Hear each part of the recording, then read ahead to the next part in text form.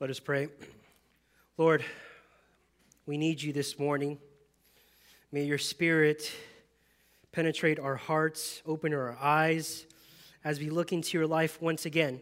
Let us not take the encounters of your life lightly, but help us to see who you truly are, which is Jesus Christ, our Savior, our King, the Son of God.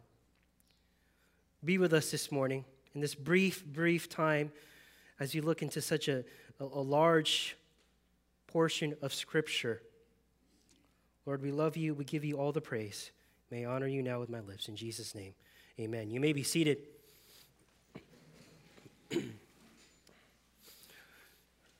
So, who is Jesus?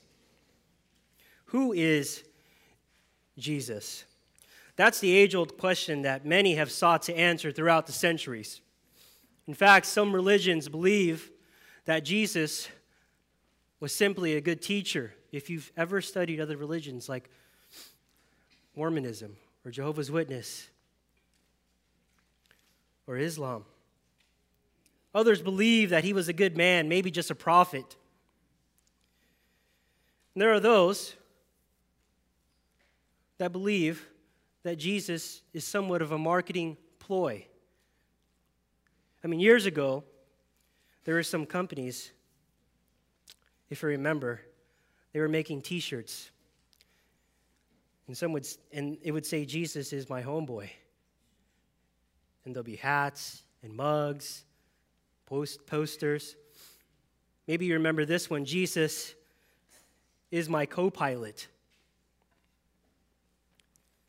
Believe it or not, as I was walking into a Christian bookstore, again, many years ago, they actually had action figures of Jesus and bobbleheads. Right? Everyone really has been trying to figure out who Jesus is throughout many generations. Now, personally, before I was saved and when I was a teenager, before I came to saving faith, the pressing question in my head was, who is Jesus? Who is Jesus? And I'm thankful a lot of people within the church and also outside the church were able to walk with me and disciple me, to teach me and show me who Jesus was. You know, before I started working at the church full time, I was working at a bank. And so I had a coworker one day approach me. She knew I was pursuing ministry. And so she came to me with this question. She said, JD, why does it seem like Jesus doesn't want me to get promoted? And I sort of laughed. And she continued. She said, I pray, I read my Bible, I go to church. And she says, Jesus wants me to be happy, right? And of course, we had a joking relationship, and I would say, well, you know, Jesus is not a genie. Jesus is not Santa Claus. And she'd laugh, and you know, we joke around. And to make a long story short, what I mentioned to her is that maybe we need to start looking at Jesus under a different light. And it begins with what the Bible really says about Jesus. That's where we want to look. If you want to know who Jesus is, we need to go to our Bibles. And so maybe some of us have been thinking the same thing. Or maybe we need a good reminder of who Jesus is this morning. Let me submit to you that no matter what you think of Jesus today, our passage is going to help us see who the real Jesus is. Therefore, my aim this morning is this. Jesus is defined by his interaction with the crowds. Jesus is defined by his interactions with the crowds. What our passage does for us this morning is define who Jesus is, like I just mentioned, but really it leaves us with how we should respond to Jesus. It leaves us with how we should respond to Jesus. So again, my question is, who is Jesus? But after seeing Jesus' life unfold in our text this morning, how are you going to respond once you see who Jesus is? And so in Mark has been painting, or Mark paints this picture of four different types of groups. There's four different stories, four different vignettes that I'm going to go through. And it's fairly long. And I have about maybe under an hour to go through this. So bear with me. But before I jump right into our text, I wanted just to give a background of what's going on, just so we could have a sense of Mark's account. Now, Mark's reporting really continues here in chapter 3. Okay, so Mark really he's trying to give an eyewitness account, right, from Peter, the Apostle Peter. He's trying to give an eyewitness account of who Jesus is. And so Pastor Rod and the overall theme of Mark is Jesus, the Son of God. And at the end of chapter 2, leading into chapter 3 of what Pastor Rod talked about last week, we find Jesus claiming that he is Lord of the Sabbath. And the Pharisees are not happy. We find Jesus healing the man with the withered hand, which is somewhat of the final straw for the Pharisees, as we heard last week. And so look at chapter 3, verse 6. The Pharisees went out and immediately held counsel with the Herodians against him, how to destroy him. Their hardness in their hearts in verse 6 was showing. And so the Pharisees wanted to team up with the very people that they opposed. The Herodians. And so the idea was shocking because these two groups of people, the Herodians and the Pharisees, they were a political and religious group. So now there was a political motivation to kill Jesus. Is that me? Okay, sorry. Okay. Hatred from his enemies grew so much that for the next year or so, these two groups of people would conspire to kill Jesus. And Jesus, being the wisest person on earth, knew that his time would eventually come. But right now, in chapter 3, this wasn't the right time. This wasn't the right time. Therefore, we find that Jesus withdraws from the religious leaders. But in trying to get away from the religious leaders, we read that a crowd follows him, which puts us in the first point of our passage this morning. It's what I like to call the fans of Jesus. The fans of Jesus. First, what we find here in our text is the extent of Jesus' popularity. The extent of Jesus' popularity. He was trying to retreat from the religious leaders. And so the crowd followed him.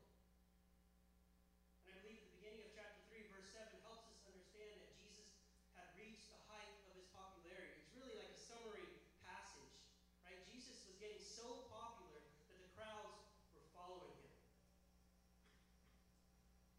Now, when we're reading our Bible, sometimes we're tempted to underestimate these numbers. So what we find here is not just a small crowd, but a massive one. In verse 8 it says, when the great crowd heard all that he was doing, they came to him. Some would say that it's estimated in the tens of thousands. The tens of thousands. Now, if you look back into chapter 1, we see how Jesus' fame spread like wildfire. Look at chapter 1, verse 14. I'm just going to read off some verses. Chapter 1, verse 14 says, now that after John was arrested, Jesus came into Galilee, proclaiming the gospel of God. Then verse 21, and they went into Capernaum, and immediately on the Sabbath he entered the synagogue and was teaching. So Jesus was proclaiming, Jesus was teaching. And then look at verse 28 of chapter 1. And at once, his fame spread everywhere, throughout all the surrounding region of Galilee. And so, just so we could get a visual, I put a map up here where people gathered from the north and the south. And so if you look, I know it's kind of hard to see, but at the bottom you see Judea, Jerusalem, Idumea is in the orange box here. That's the south. People were coming from the south, and they're going all into that little red area you see there in the middle. And then up top, that's where Tyre and Sidon are, in the purple area. So people were coming from the north and from the south, and they were all packing in just to see Jesus. His popularity is that widespread. If you think about it, again, it's a remarkable thought. All these people from everywhere, an enormous crowd. And so what Jesus is doing, he sees this enormous crowd, and he's really trying to make sense of the situation. Look at verse 9, back in chapter 3. He told his disciples to have a boat ready for him because of the crowd, lest they crush him. In other words, Jesus is saying, look, you need to keep the car running, so to speak. There's a chance I'm going to get trampled here. The crowds are pushing in. And again, Jesus really was thinking about, hey, we need to protect ourselves here. And so the question is, why? Why were the crowds, or why were the people wanting to see Jesus? We find that answer really in our next point. And the reason for his popularity amongst the crowd is because of his power. The extent of Jesus' power. Verse 10, for he had healed many, so that all who had diseases pressed around him to touch him. The extent of his power is what caused so many to come to Jesus for healing. Now imagine the scene once again. Tens of thousands, hurt, distraught, crippled, all coming to him. You know, one of the examples I can think of is BART on a Tuesday morning or a Tuesday afternoon, where if you go down to BART station, people are just packing in a train, they're waiting in line. And once they get in, everyone's just like a sardine can. So people are just packed in and they're like this, and there's someone in your face, and there's someone behind you, and you're just packed in because everyone's just wanting to go home. Except these people are not wanting to go home. They are wanting to go to Jesus. And so the thought here, look what's happening as this text unfolds. Just look at the distinction. What we just read from the Pharisees and how they were conspiring to kill Jesus. And now the crowds are coming to Jesus. So here's a picture. We find broken creation. The crowds of people are running to his feet. Broken creation is running to the feet of Jesus.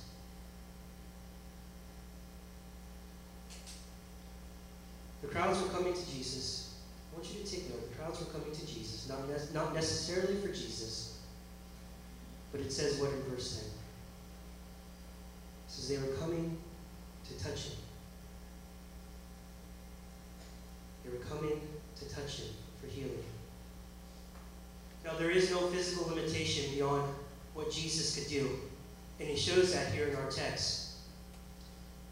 And if you think through chapter 1 and chapter 2, whether it's a man with leprosy or a paralytic in chapter 2, or someone with a withered hand in chapter 3, Jesus met their physical needs. But we know, ultimately, the real reason why he's here. He's not here to heal. He's not here to meet our physical needs. Jesus came, ultimately, to heal a dead man's heart. A dead man's heart. I want you to know that physical healing can only take you so far. Listen, if your heart is never healed, listen to me, if your heart is never healed from the darkness of sin, regardless of being physically healed by God himself, if you never come to saving faith in him, you will eventually want to crucify him in the end. And we're going to see that as the Gospel of Mark unfolds before our eyes. Next, we find, really, I see it as the extent of Jesus' humility. The extent of Jesus' humility. We find the extent of his power, and we find the extent of his humility. Jesus' power was so clear, even the demons recognized that Jesus was the Son of God. Going back again, I'm going to reference chapter 1. I'm just going to read it to you. Chapter 1, verses 23 to 26 says, and immediately there was in their synagogue a man with an unclean spirit. And he cried out, what have you done with us, Jesus of Nazareth? Have you come to destroy us? I know who you are, the Holy One of God. But Jesus rebuked him, saying, Be silent and come out of him. And the unclean spirit, convulsing him and crying out with a loud voice, came out of him. Church, it's a scary thing when Satan's followers, the unclean spirit, see Jesus as the Son of God, yet the world hates and rejects him.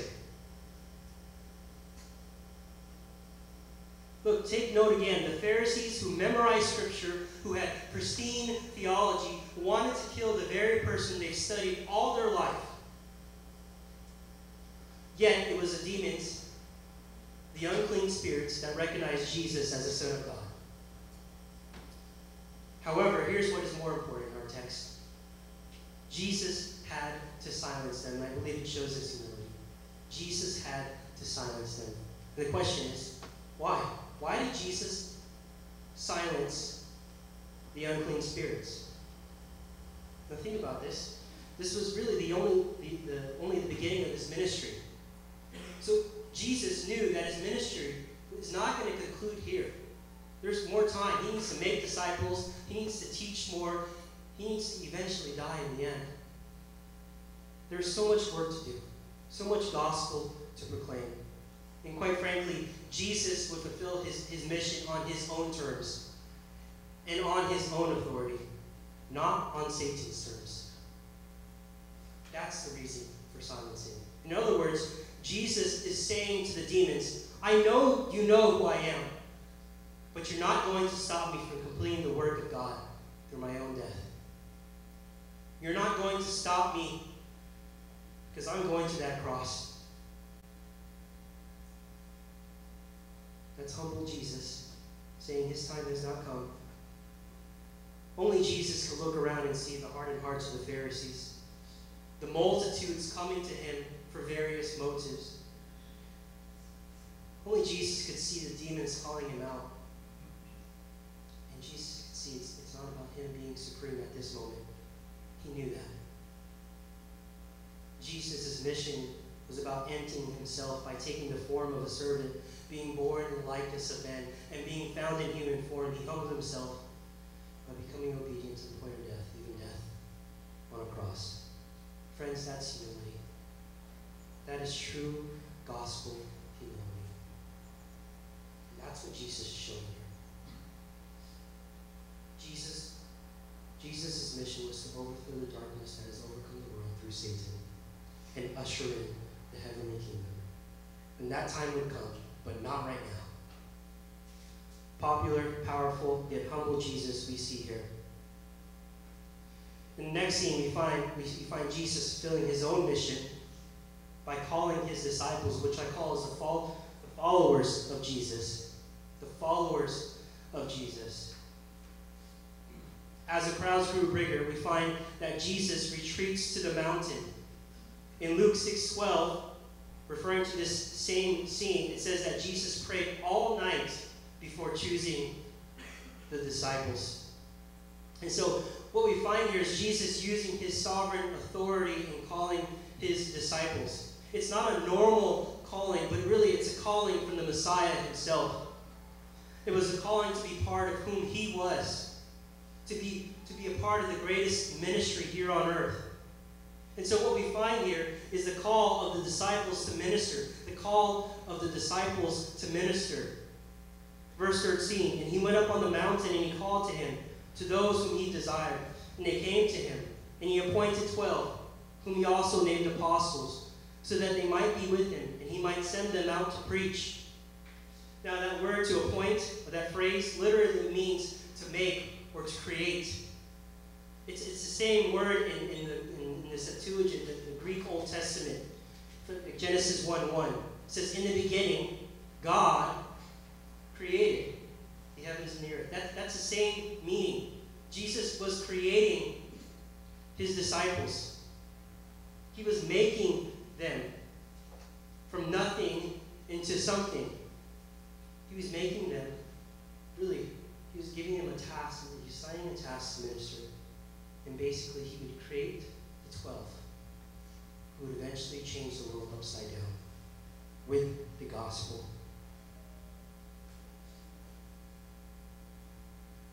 Now note here, as Jesus was calling his disciples, Jesus was not calling a 4.0 seminary grad student who mastered their preaching class. Jesus had a lot of work to do with these guys. This was only the beginning. And so part of Jesus' ministry with these guys was hands-on seminary training. I mean, at this point, the disciples didn't get it yet. They're like, oh, he's just calling me. All right. Well, you're calling us. We want to follow you. But eventually, through his life and through his teachings, Jesus is going to teach them. And it's through Jesus' own ragtag group of imperfect men, really, where the barrier of culture, language, throughout all generations will be broken by the proclamation of the gospel. Think about this. This is why we are a church today. It's because Jesus was calling his disciples so that they could go out and preach the gospel. It is why so many churches have been established. It is the same reason why we are bringing the word, specifically how to teach the word to other parts of the world. We are bringing word ministry to those in need. And in turn, our hope is that the pastors and the church leaders who get this teaching are able to preach the gospel. Your prayers and your support go a long way, Gateway.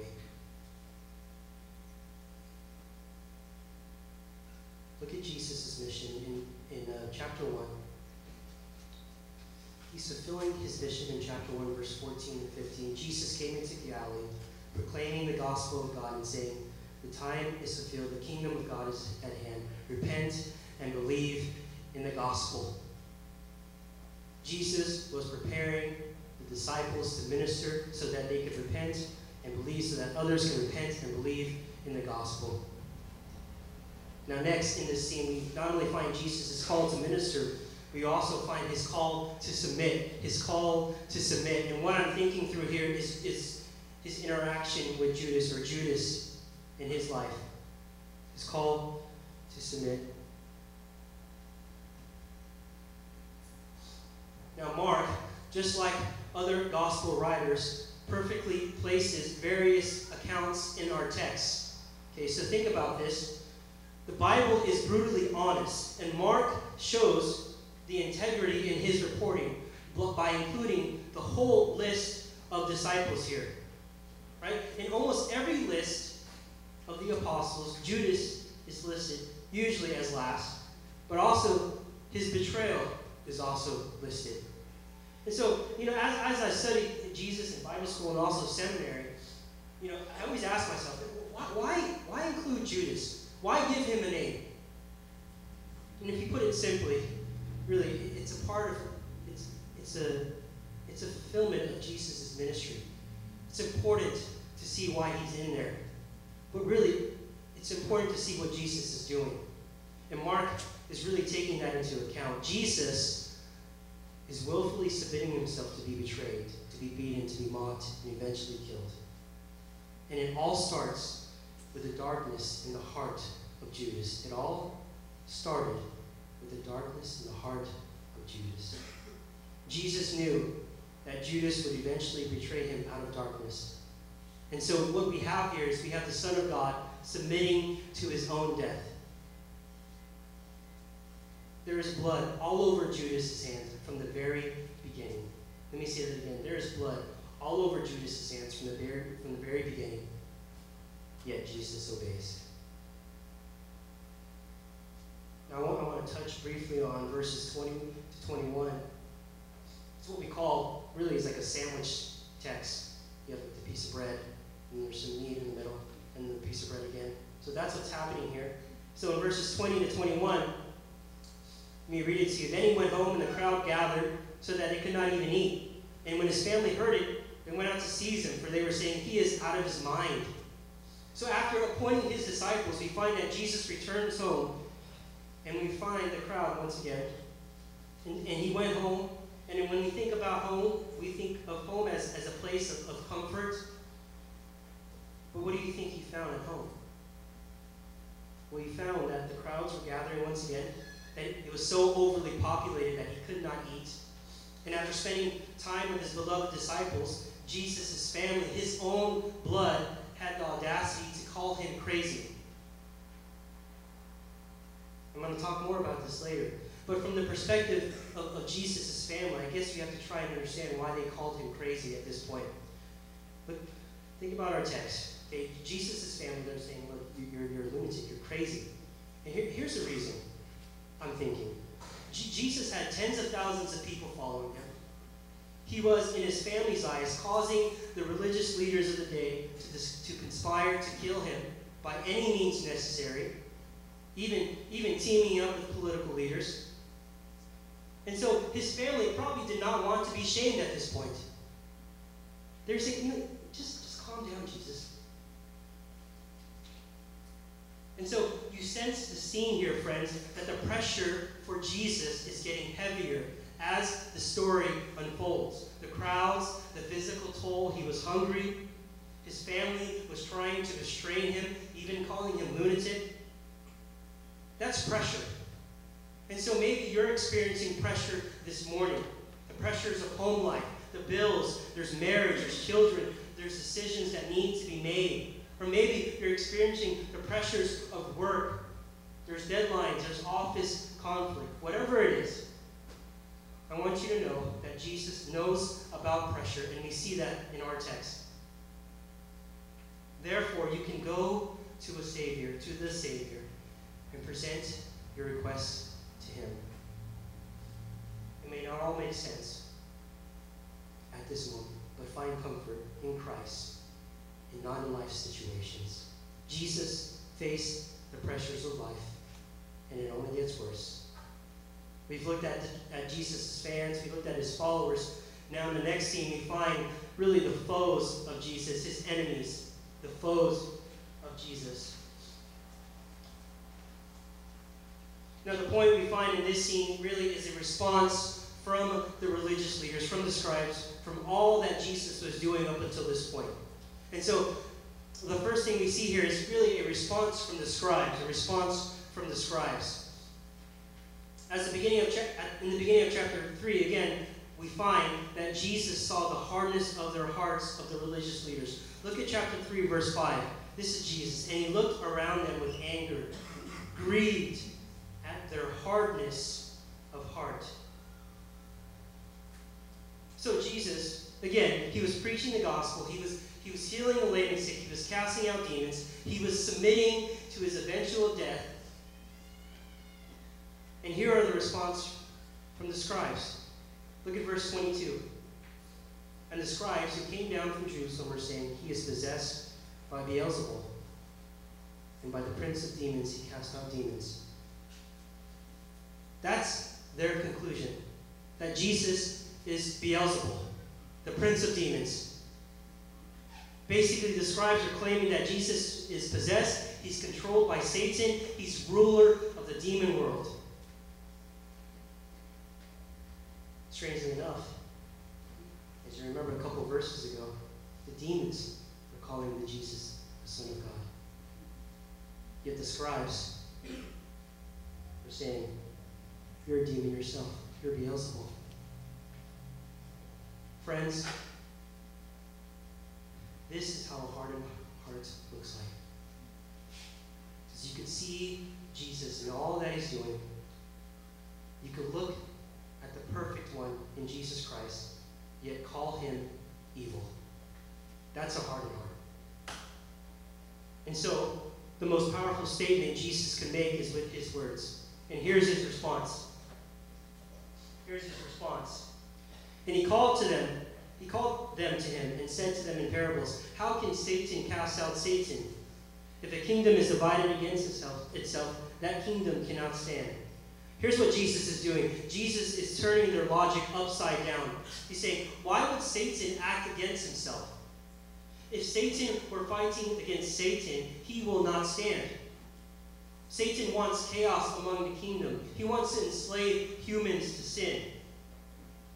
And so Jesus really brings it home, so to speak. Look at verse 25. And if a house is divided against himself, that house will not be able to stand. And if Satan has risen up against himself and is divided, he cannot stand, but is coming to an end. If there is division in the home or within the family, failure is always the result. That's what he's saying. Division in the ranks of Satan's army will not stand. In other words, Jesus is asking, why would Satan want this? And so Jesus goes on further. Look at 27. But no one can enter a strong man's house and plunder his goods, unless he first binds a strong man. Then indeed he may plunder his house. So let me do my best to really explain this, okay? Satan is the strong man in this passage. Satan is the strong man. The darkness in this world is his house. His house is filled with sin, death, demons, evil, and wickedness. But hear this. Only one man can bind the strong man. Only one man can bind the strong man. Let me take a quick detour to Genesis 3, verse 14 to 15. And the scene really is after the fall of man. Let me read that to you. Let me read it to you. The Lord God said to the serpent, because you have done this, cursed are you above all livestock and above all beasts of the field. On your belly you shall go, and dust you shall eat all the days of your life. I will put enmity between you and the woman, and between your offspring and her offspring. Now here's the gospel, friends. He, Jesus, shall bruise your head, and you, that's Satan, shall bruise his heel. That is the cross. So Satan brought darkness into this world through the fall. Therefore, he's the prince of darkness. But here's the thing. Satan will bruise Jesus' body, and Jesus will experience a temporary death on the cross. But Jesus will conquer Satan. Jesus will kill the strong man.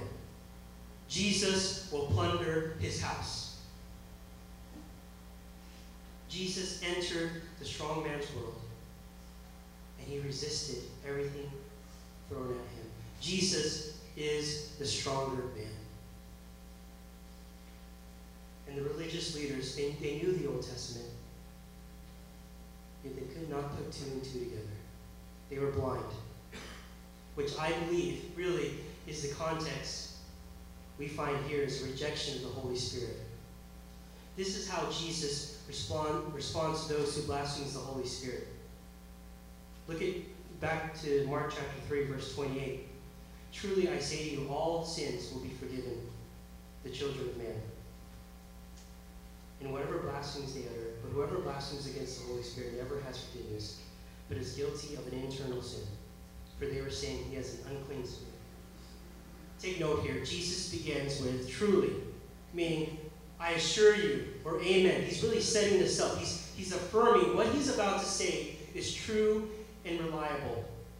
First, this is what he declares, that all sins and blasphemies can be forgiven because of the gracious forgiveness and mercy of God. All sins can be forgiven. Jesus makes that clear. All sinners can find the forgiveness of God if they come to him in faith and repentance. And here's the reason why context is important. It's why we teach it to other pastors around the world. This passage or theological reference is probably one of the most abused and misunderstood passages if we fail to understand the context. Okay? So first, we learn that Jesus is talking to who? He's talking to the scribes. Second, the scribes were expressing defiant hostility toward Jesus, in spite of all the evidence in the world that he is the Son of God. So he's talking to the scribes, and the scribes don't believe in him. And so there's a verb there in verse 22 and 30. It says they were saying. And that's a verb really in the imperfect tense. It means they were continually saying. They were consistently saying these things at Jesus, that he has an unclean spirit. Therefore, the warning is that if they were to continue down this road, they would never be forgiven by God. If they were to continue down this road of not believing, of insulting Jesus, that they would never be forgiven by God. That is blasphemy. Blasphemy is a sin that knowingly insults, mocks, and dishonors God. Let me say that again. Blasphemy is a sin that knowingly insults, mocks, and dishonors God. It's the complete opposite of praising God. Some other definitions, just so we can get a better understanding. John Piper says this: the unforgivable sin of blasphemy against the Holy Spirit is an act of resistance, which belittles the Holy Spirit so grievously that he withdraws forever with his convicting power, so that we are never able to repent and be forgiven. I like what Sproul says on this topic. He says, humanly speaking, if one is worried they have committed the unpardonable sin, I would say that worrying about it is one of the clearest evidences that they have not committed this sin. For those who commit it are so hardened in their hearts that they do not care that they commit it. So, let this be a warning for us that walking in flat-out rejection of God would lead to God eventually hardening our hearts toward himself. But also let this be an encouragement to us, dear friends, that Jesus is willing and able to forgive all our most grievous sins. Wherever you stand with God today, there is hope in Jesus Christ. Now, we've seen the fans of Jesus. We've seen his followers. We've seen his foes. Lastly, in our text, we find the family of Jesus. The family of Jesus. In 32, we find his family there once again. Or 31, and his mother and his brothers came, and standing outside, they sent to him and called him. Now again, I think a lot of us here, we're made up of various cultures. And so, in the same way, in Hebrew culture, family was sacred. Family was everything. You are identified by your family in Hebrew culture. And so there's an obligation to family in all aspects of life, whether it's socially, economically, culturally. And so when Jesus sees his family, I want us to see that there is some weight in Jesus' response. It's what I call really, it's a warning. And Jesus really prioritizes his family. It's what I call the priority of family, the priority of family. And so Jesus has this warning, really. He answers it, who are my mother and my brothers? And the scene here is that he was looking around him, and he did not see his own family. He responded with a question, who are my mother and brothers? And again, the idea was he had this searching look. In Matthew's account of the same scene, Matthew says he was stretching out his hand toward his disciples, and he was pointing to them. He said, here's my mother and brothers. Here are my mother and brothers. Now, if you remember, back in verses 20 and 21, Jesus' family thought he was crazy, right? They were trying to restrain him. He also experienced rejection, flat-out denial. I mean, the religious leaders labeled him as a demon. People were coming to him not as a brother, but as a healer. Therefore, what we find in this question is that Jesus' family goes far more deeper than blood. Let me be clear. Jesus was not cutting ties to his family. We know that in John chapter 19 that Jesus acknowledges his mother on the cross. We know that his beloved brother James would be martyred for the sake of the gospel. In Mark 7, we find that Jesus puts strong emphasis on parenthood. So this is not a calling to break family ties. However, listen, I want you to know that following Christ will cause division for some of us, even within our own families. Look, family is a gift to all of us, but it should never become our idol. Family is a gift to all of us, but it should never become our idol. Now here's the reason why Jesus said what he said. And Jesus really is making this bold statement as we conclude here. And it's such a sweeping statement in this passage. And I really find it as he finds it as, I find it as a priority of God's family, the priority of God's family. Look at verse 34. And looking about at those who sat around him, he said, "Here are my mother and my brothers. For whoever does the will of God, he is my brother and sister and mother." And really, this is a blanket statement. He's saying anyone who does the will of God is part of God's family. Jesus is saying there's something that is far more satisfying, far more demanding, more dear than my immediate family. And they're right here with me. Our Christian relationship is characterized by our submission to God's will. In other words, obedience to the will of God portrays a fundamental relationship with God. Now, let me be clear. Obedience does not automatically put you in the family of God, but obedience is a sign that you are part of God's family. Let me say that again. Obedience does not automatically put you in the family of God, but obedience is a sign that you are part of God's family. Doing the will of God is experiencing family with God. And so the last question remains, what is the will of God in this passage? What are we talking about here? What is the will of God? Well, first, I want us to look at Jesus. In Luke chapter 8, verse 21, Jesus says, "My mother and my brothers are those who hear the word of God and do it." We know that Jesus lived the perfect will of the Father.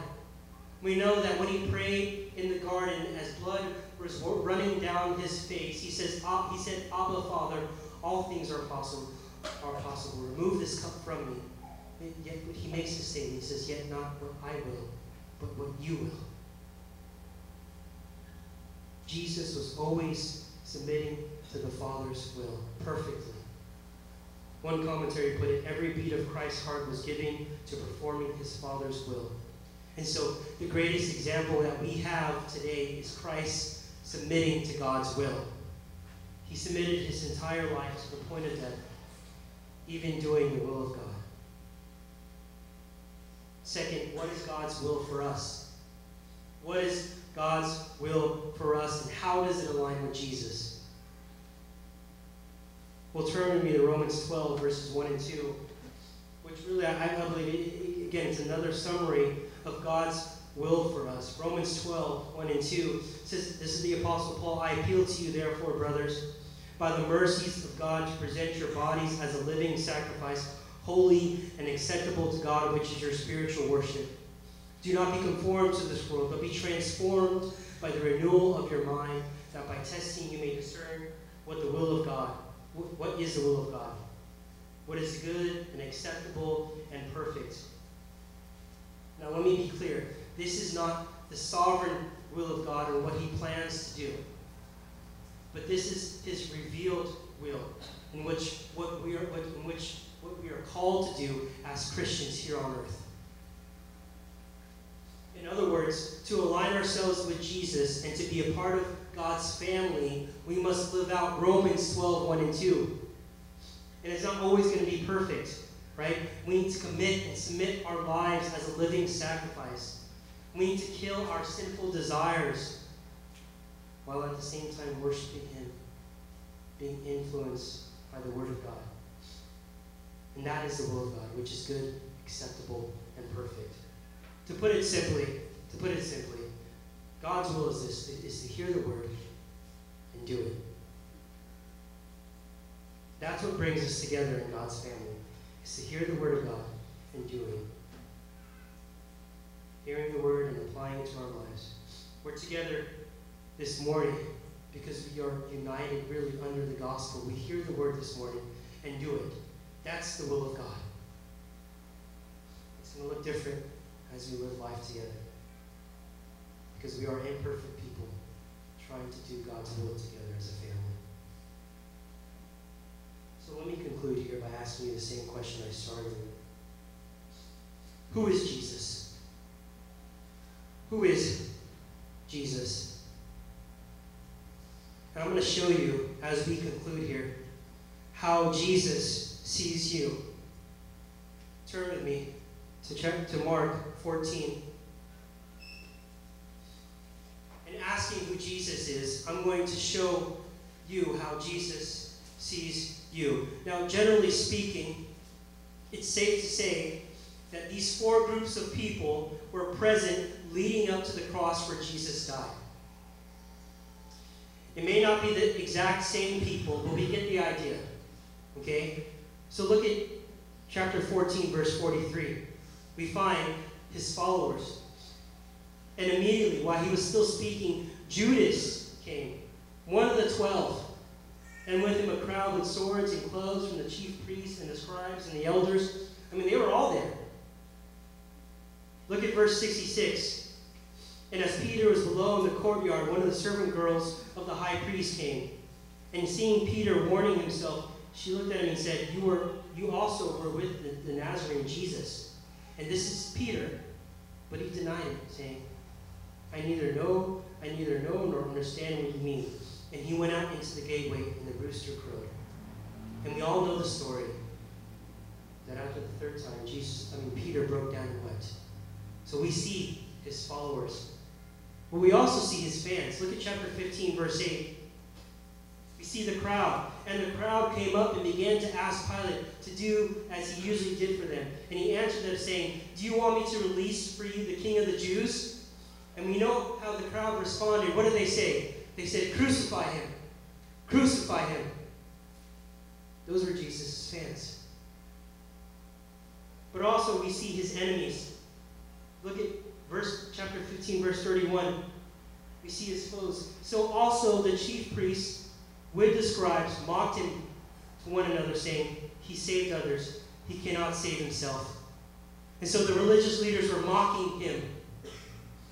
Those were his enemies once again. They were at the foot of the cross.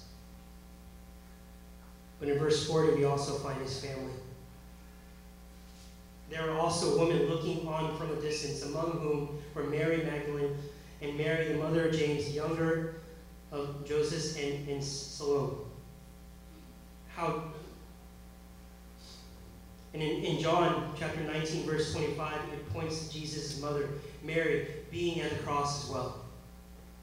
So we see, again, the four different groups here. It's the very same groups were all present at the cross. And many others. Yet it is at the cross, listen to me, dear friends, it is at the cross where Jesus utters these words, and where he says, Father, forgive them, for they don't know what they do. As he sees the crowds, as he sees his enemies, as he sees his followers, as he sees his family, Jesus utters these words, Jesus, Father, forgive them, for they don't know what they do. As he was being rejected on the cross, Jesus was saving us. He was saving those very people who were rejecting him. He himself bore our sins in the body on the tree, that we might die to sin and live to righteousness. By his wounds, dear friends, you have been healed. So who is Jesus? Is he your Savior? Is he the Son of God, as Mark is trying to portray? Or is he someone that you're rejecting at this moment? Let us pray. Heavenly Father, it is such a long and again weighty text. I have not covered everything that this text is trying to relay. But we do get really the gist of who you are. And it shows us that you are a compassionate King, that you are a humble Savior, that you care for the needs of others. You care for those who are hurting physically, but more importantly, you care for those whose hearts are hard. And so we rely on the promise that you forgive all of our sins through the cross. That it is through your life, it is through your death, and it is through your resurrection that you saved us. And so, Father, let us be reminded once again that it is on the cross you said, Father, forgive them, forgive the people, forgive Gateway, for they not know what they do.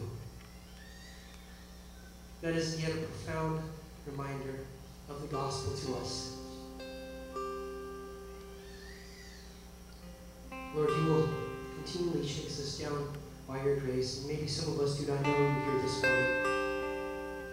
And if you do not know him, I plead with you to repent and to believe in Jesus Christ. If you do know him,